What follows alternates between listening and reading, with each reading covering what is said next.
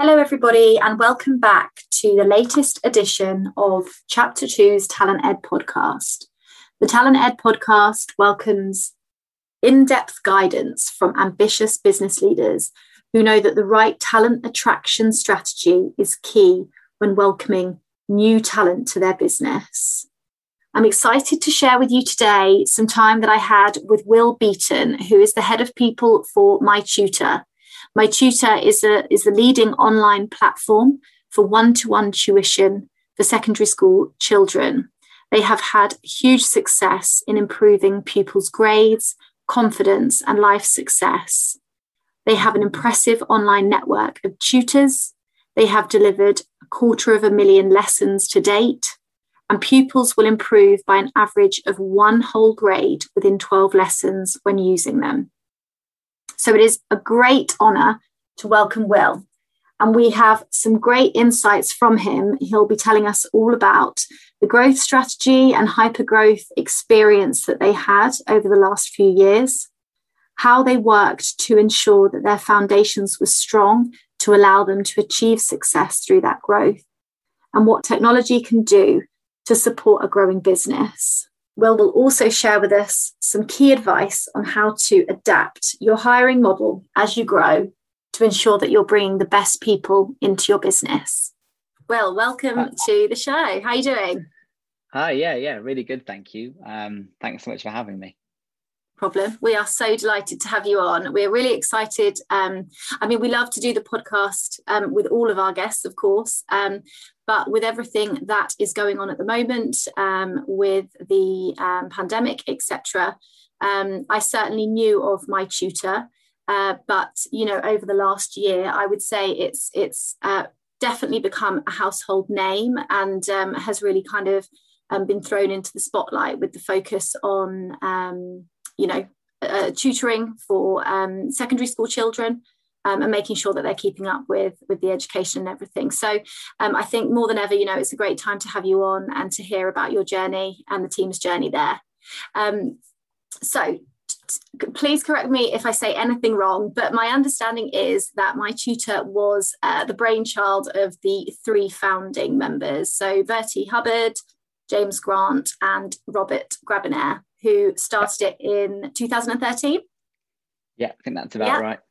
And this was through a frustration with being able to find tutors.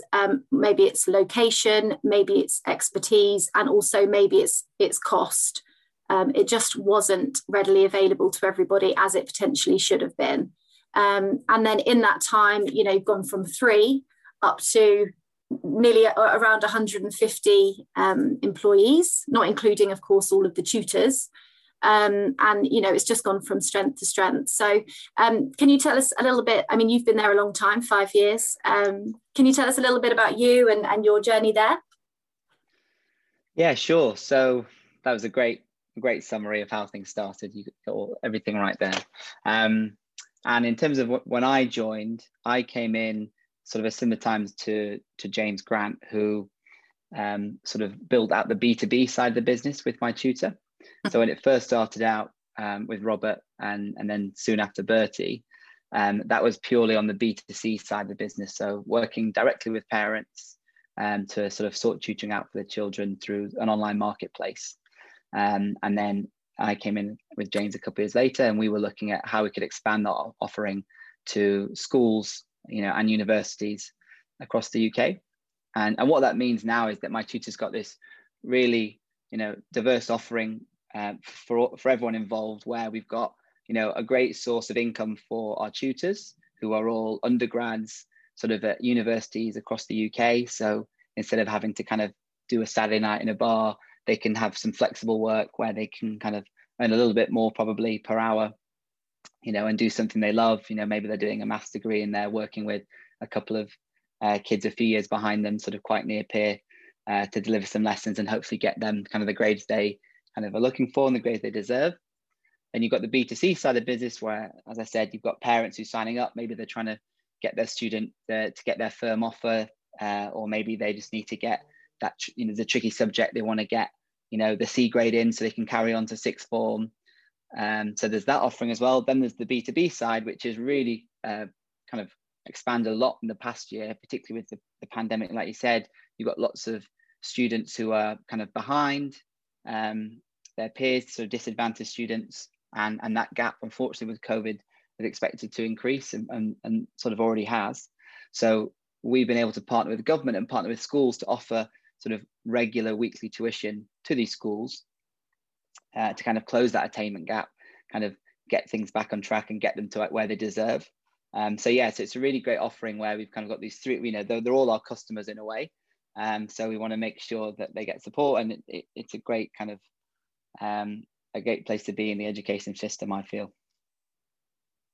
Oh, absolutely. And I suppose, with the pandemic over the last year, the government have invested more and more, haven't they, in the hope of kind of getting those students back on track. Have you seen them sort of suddenly sit up and really start to take notice more maybe than they even were beforehand?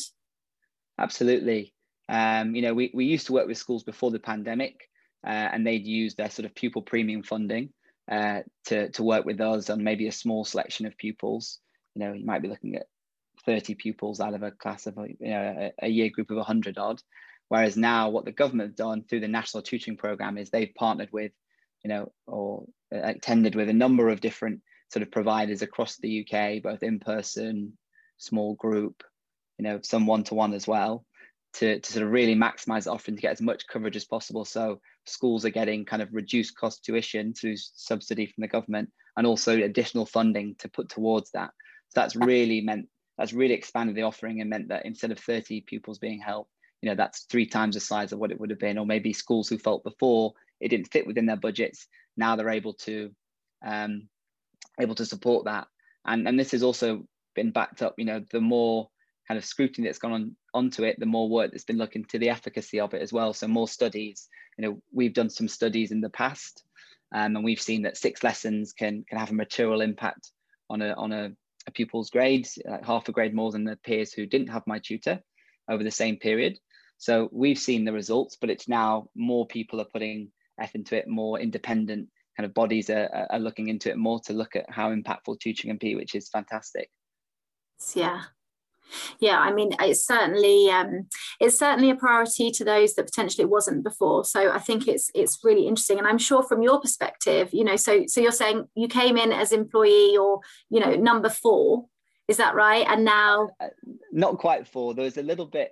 I think it was me and James about 7 and 8, because there was a small piece where the B2C side of business had kind of a couple of years to grow, and then James and I came in for B2B. So James, very much as a founder, particularly, bringing the B2B institutional knowledge. And, he joined that founding team, but I think we were about 7 and 8. So, a lot smaller than we are now. And we've come a long way since then, that's for sure. So can you tell us a little bit about what that looked like at that time? Were you kind of working? Were you in London? Or was it kind of remote working? How did that look? So we had an office, probably not quite so nice as the office we left before the pandemic. There's a lot of us, well, not a lot of us, I guess, but there's a few of us crammed into quite a small space, working on the end of each other's desks.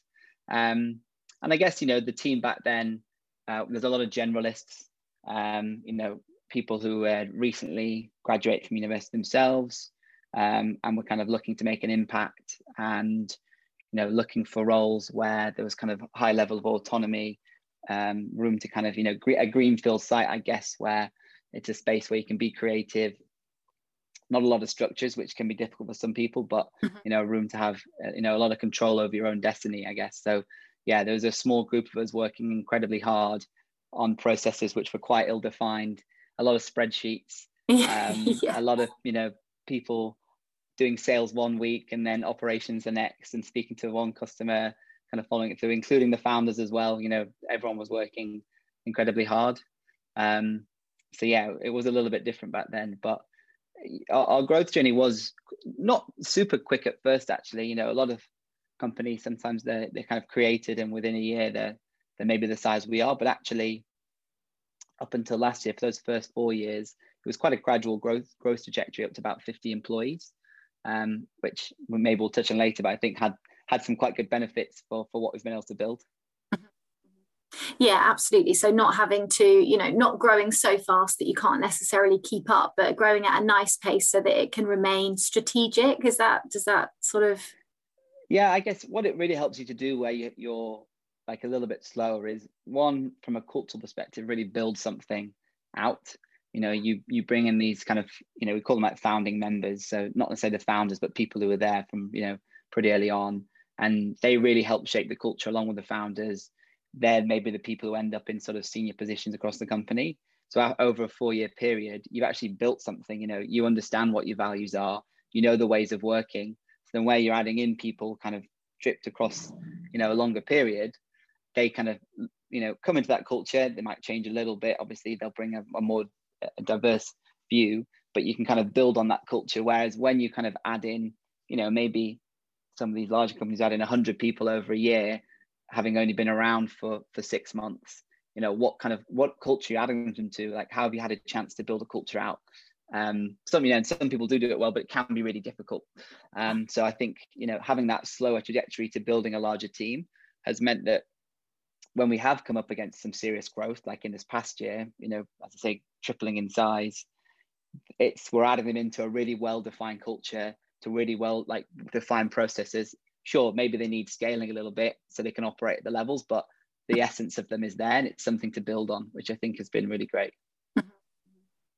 Yeah, the culture piece I think is really interesting, because we work with lots of scaling companies who are, specifically trying to support them with their the talent acquisition piece, but of course also looking at how they build out that kind of the fundamentals, I suppose, the foundations that you need to have in place so that you're ready to scale, and whether that be culture or values, or looking at the processes and the technology as well that they have in place. It's all kind of, it all forms like the bigger picture, doesn't it?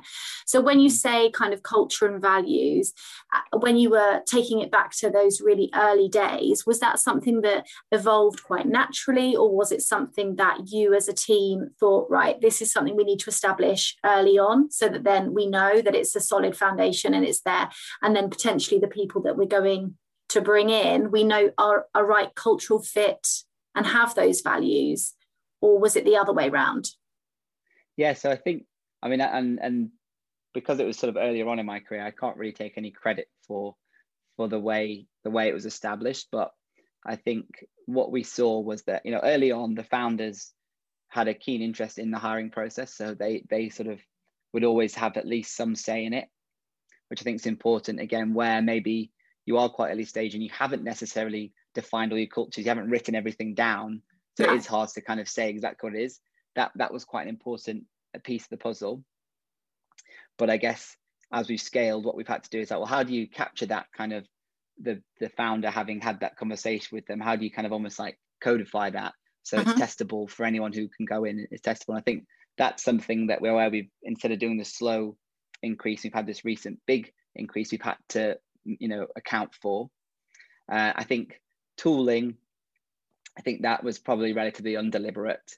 We were probably relatively scattered in our approach before. People would use different jobs boards. It wasn't very centralized. But where we kind of suddenly hit the rapid growth, it was like, okay, well, what's our ATS? Do we need to put a little bit more money into this? Who needs access? Are we using it to its fullest capabilities?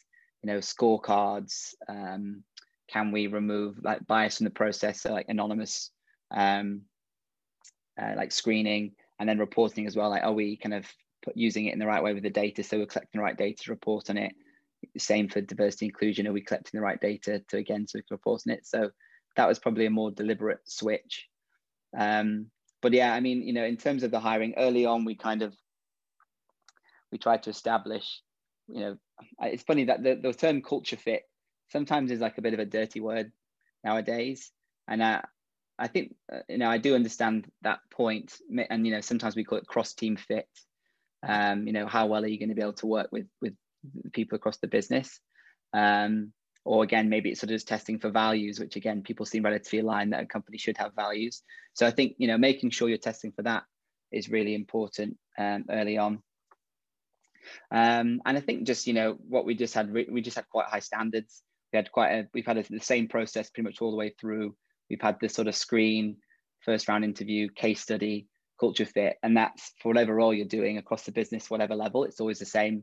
So if you're a junior person coming to the business, we might do an assessment center, so it's condensed, but ultimately you'll be going through pretty much the same process as you would if we're bringing in, head of department. So I think that's also been important to maintain that quality on hires across the business at all levels. Yeah, someone the last podcast that I did with Tom Denny from Kodak, he said exactly the same. He said about standards and how you've got to have high standards, because in any company, not having the right person, not having anybody in a role is going to cost you money, but having the wrong person in a role is really going to cost you a lot more money and time. And maybe in a larger company that might not be so obvious, or you might be able to sort of not focus on that too much, but certainly within a startup or a scale up, that is really, really, really important to make sure that you have got the right people. So having high standards, and if it does take a little bit longer, then it takes a little bit longer, but that's the right thing to do to make sure that it's the right the right next person for the team. Yeah, I mean, I saw a stat, I think it was in CIPD, but it was something like the cost to the business of making the wrong hire is like 30k or something like that on average, which is loads of money. And you think you're kind of like umming and ahhing. A candidate said you want to pay 50, they want 52. So you say, oh, we can't have them, we'll have to pay 47 for our second choice, and they're not quite right. In the long run, if you just paid that extra however much K, it would have been way less than getting the wrong person in who's not quite as strong, and they end up having to leave. So I think being important, and it's definitely harder. I feel like as we've gone through kind of the more kind of hyper growth stage, you can get it is easy to get lost in the pace of things, and we just need to get someone in. Now revenue, before, where we weren't kind of servicing a client, maybe like it's like the contract's like 3k, but now it's like 30k, and suddenly you feel like, oh, it's a nightmare if we don't do this. But you do have to stay strong, and that's where I think that culture fit is really useful, is because for us it's always some objective. So yes, it's a set of questions, but they're also not directly going to be working with this person, so they can they're not sort of feeling the pressure of, oh, we need from this role, or we're down 2 people in the team, so we just want to get them in. They're very objective and just sort of like, is this person going to work at my tutor? Like, are they the right fit, yes or no? And if they aren't, then you shouldn't necessarily make that hire just because people are feeling stretched, as painful as that can be. Yes, yeah, of course. And you mentioned then about processes and how you've tried to keep them relatively consistent in your growth and then in your hyper growth, as you mentioned, which I think is a great way to put it. Is that the case in terms of you and your role, head of people, and how you are expanding your team? Does it look similar today to what it looked like 5 years ago or 3 years ago? So I guess with the hiring piece, I think what we've tried, so we've got this sort of fundamental process that we try to keep, but I guess what we're doing as we scale is one, making it so more people are able to follow that process. So whereas before, you've got the founders, you've got the heads of making the hires, like, can we get more people involved? There's like a lot more mid-level managers who might have more time to give. It's also a good kind of upskilling opportunity for them. Like, I think it's always quite an exciting thing to be involved in, particularly earlier on in your career, hiring. So like, can we get more people involved in this process? So it's like, the less centralized on a few people, which again, that means that you need to work on your training. So whereas before, hiring training would have been relatively minimal, it was sort of like learn as you go. Now it's a lot more structured. We've got decks that we can lean on, and people to go to if you have a question.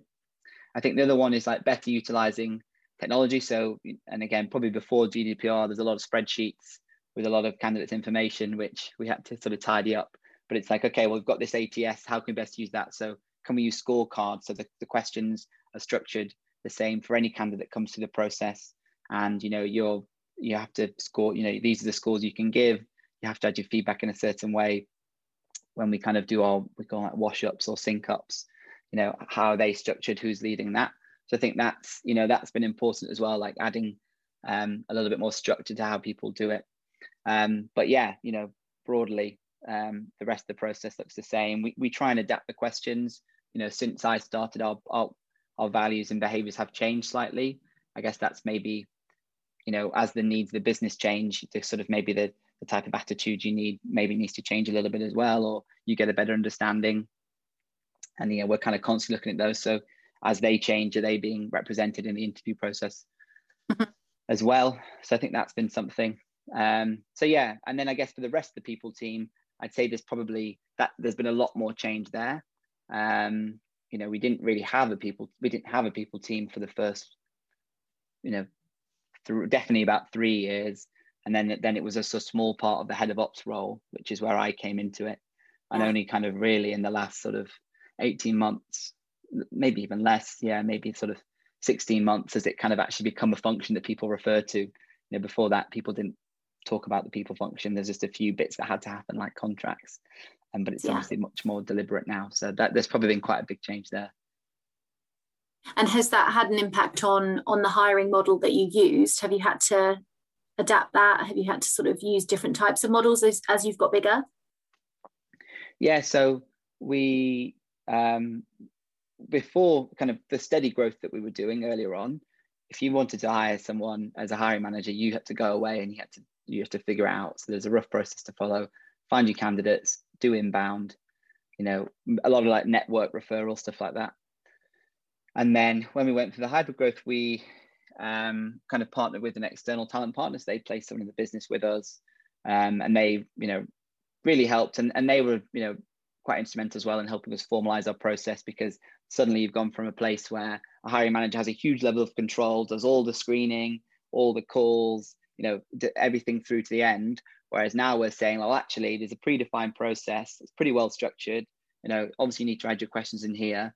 We're going to help you write your job spec. We're going to own the process centrally, and you're just going to feed in at certain points as you go. So there was quite a big kind of cultural shift there.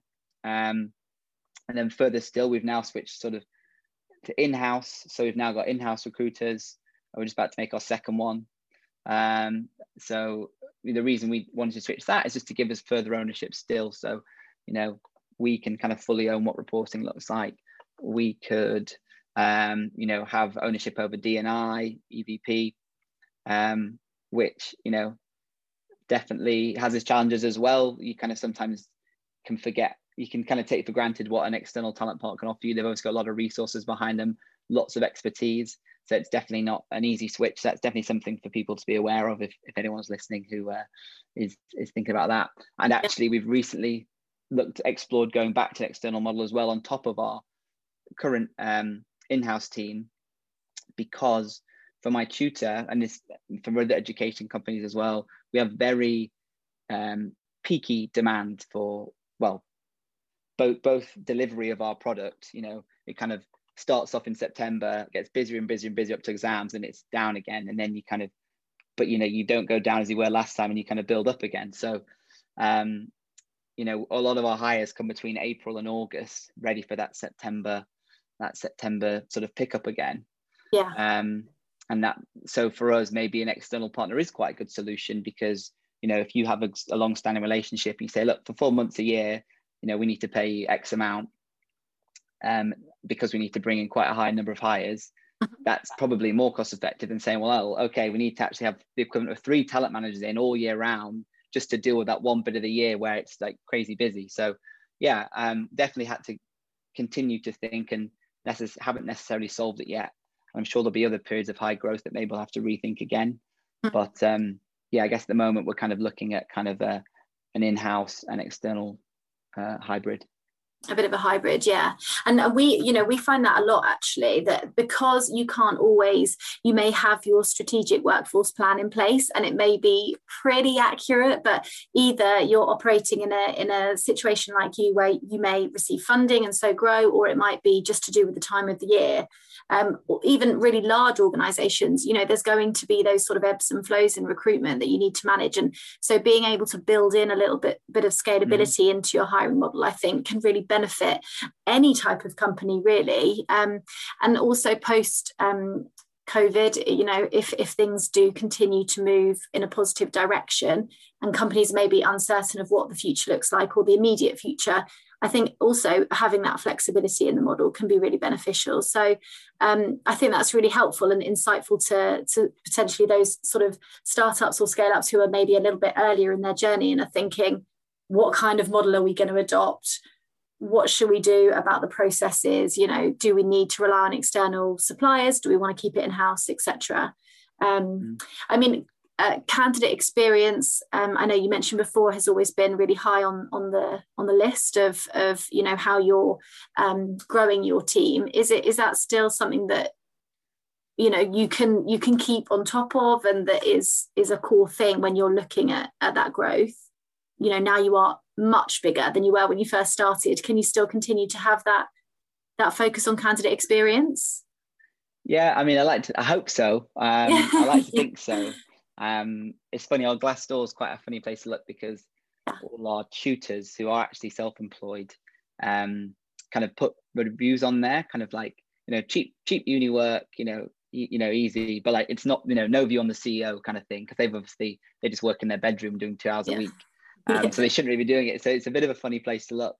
But you know, when you do signal out the kind of the actual employees, you know, our kind of the reviews we get, the kind of experience is high from those who have made it, and also the ones who haven't. But I think it's super important that it does remain, you know, high up the list. And you know, I mean, at the moment, my tutor, our kind of EVP isn't super fleshed out. You know, if you look at my tutor as someone searching for jobs, it's not necessarily the easiest place to find. You know, where are all the jobs linked? What is it like working here? Our about us page is hideously out of date, and I'm blaming COVID. You know, we haven't been able to take pictures of anyone yet. Yeah. I'm sure there are some companies who have smashed the remote headshot. We haven't. There's also a piece around like prioritization. You know, what other areas do you need to focus on? So, you know, because of that, I think that's really important that, you know, when we're speaking to candidates, one, we can really sell the role, we can sell the company. We're super mission driven. So usually when someone does get a whiff of what my tutor's doing and we can speak about it, they get excited about it. And it's about maintaining that excitement. You know, my tutor as well, kind of, we pride ourselves on an employee experience. That, you know, it's one of our pillars of the people strategy that we've set. So, you know, if you've kind of put in that at the heart of things, then candidate experience, they're just employees that haven't joined yet, hopefully. So it's important that they're also treated in a similar way, and they're given that good experience. And it's, you know, as much as they're trying to impress us, we're trying to impress them. So we definitely keep it at the heart of things. And I think, you know, regular kind of candid feedback to the process, both positive areas to improve, regular contact is really important. Understanding their needs, which obviously is also useful for you as an employer when you get to the end of the process, you're making an offer, but understanding what they're actually looking for, making sure they are the right fit, not kind of forcing someone to a role that actually maybe they're too overqualified for or underqualified for, but you're just trying to make that higher. So really understanding their needs and what they can offer to make sure it fits. So yeah, definitely important to us. And since you've been sort of thrown more into the spotlight than potentially you were before with this hypergrowth phase, has it changed how you are recruiting, in the sense of, are you kind of getting a lot more applicants? Are you kind of able to attract that top talent maybe a little bit more than you were before, or how are you sort of managing that? I wish it was as easy as lots of inbound candidates. We do get some, but as I say, in kind of our kind of footprint from, you know, in the space for employees looking isn't super out there. You know, we're not kind of running webinars, or, you know, we can't do in-person events, but not huge about that. Our like content isn't super regular. Say our About Us page isn't up to date. Like, it isn't obvious to see kind of what a diverse team we've built necessarily in the past year. So that's something we're super keen to work on as we move forward. Yeah, a lot of it is outbound sourcing. You know, LinkedIn Recruiter is really important. And again, because we have that mission to sell, obviously, you know, candidates get a lot of you know, emails from recruiters all the time, but hopefully the way we pitch My Tutor makes it an interesting proposition, maybe people haven't heard of the ed tech space before, but more people probably are starting to hear about it. And, if my tutor's kind of leading that charge, that's quite an exciting thing to be approached about. And the other piece is referrals. So referrals, the bigger you get, the more kind of referrals you can lean on.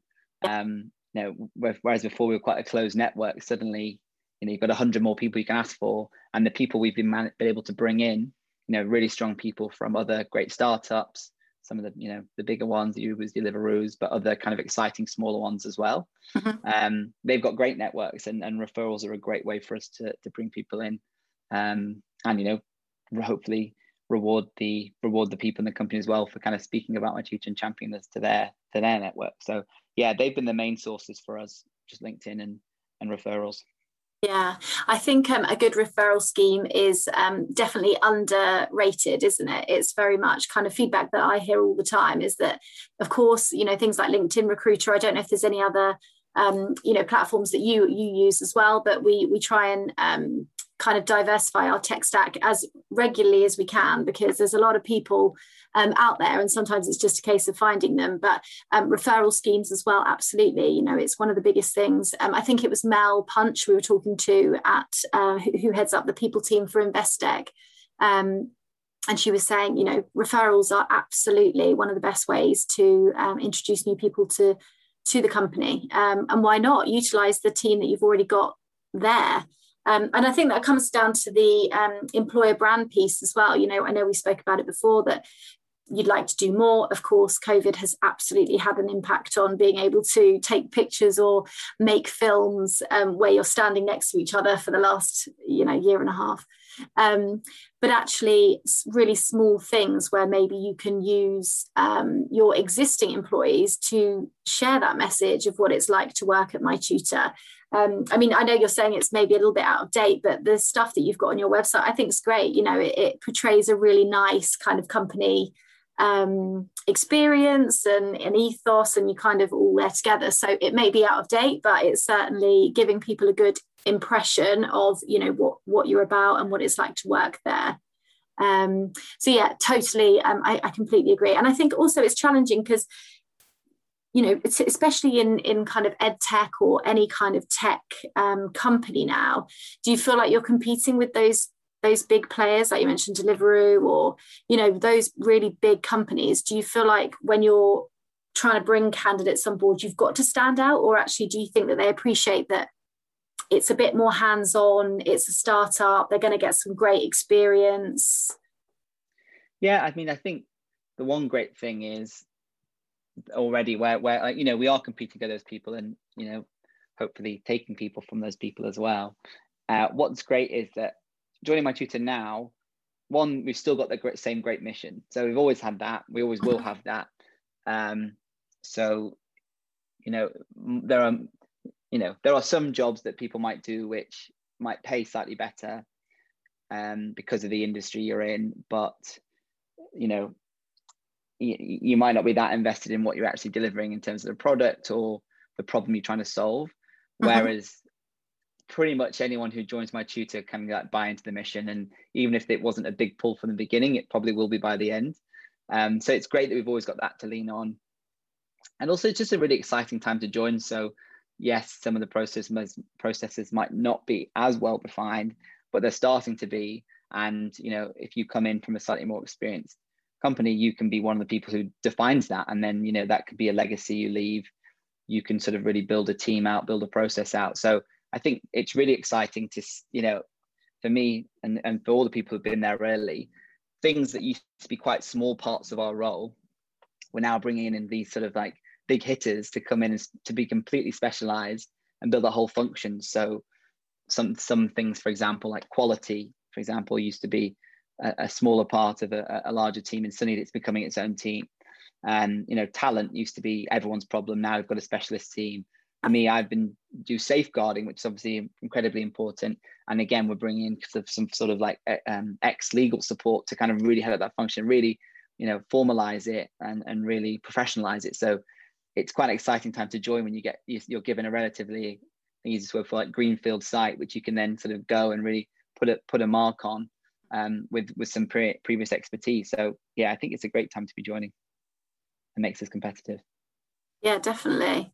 It sounds like you've got a lot going on. Is it what have you got planned for the rest of the year? Is it going to be super busy? Do you get a bit of a break over the summer period, or is that out the window now because of COVID? Well, we're quite an operationally focused business. So about over 50% of our business work in operational roles, or maybe like customer facing roles, so sales as well. Which means that naturally in that summer period, it is a little bit quieter because schools are closed, so you can't sell to them. They're definitely not doing tutoring, and parents, what exam are you even working to? There's no exams to do, so it's very much top up. It is sort of less than normal, so there is a little bit of breathing room. Unfortunately for my team, we've got the talent side of things where ready to go for September. We're looking to bring in sort of about 70 hires into the business, so there's no respite there. And then from the people, I guess this is one of the fallouts of growing so quickly. We're kind of working on a new process of performance, progression, and pay, because a process that worked for sort of 50 people, who have been in the business a few years each, kind of understand like how things work. You don't necessarily need that structure. Suddenly you need to add a little bit more structure to all of those things. They need to be a bit more scalable. Performance used to be a lot of Word docs collated through lots of different people, that's not really scalable. So like rolling out new tools to support that. With progression, it's adding a little bit more structure so people feel that they understand their own progression, their own pathways, and their managers also feel comfortable with how to hold those conversations further. So training, and again, a little bit more structure for them to work with, and pay again. I think someone always said to me once, you'll always struggle to have a fair pay process because someone's always going to think it's unfair. Probably someone who didn't get the pay rise, but thorough is the word we go for. So really something we can stand behind.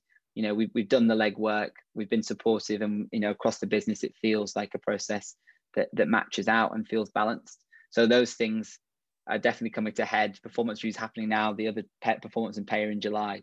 So we're very busy. H2, I think, it's really important when you grow so fast. Often what I've heard from my network is it's ideal to have like a bedding in year afterwards. So you add 100 people in, you have a little bit more stable, you can kind of reset, improve some processes, see what's breaking. Unfortunately, we're adding another 70 odd people, so not much time for rest. So I think it's really important that we just do try and keep a record of kind of where do we need to add a bit more support, what processes are coming under pressure. So it's almost like building the car while you're moving sort of thing. Yeah. We have to kind of keep things ticking along to make sure that what we're doing works with the scale that we're at and going to be at.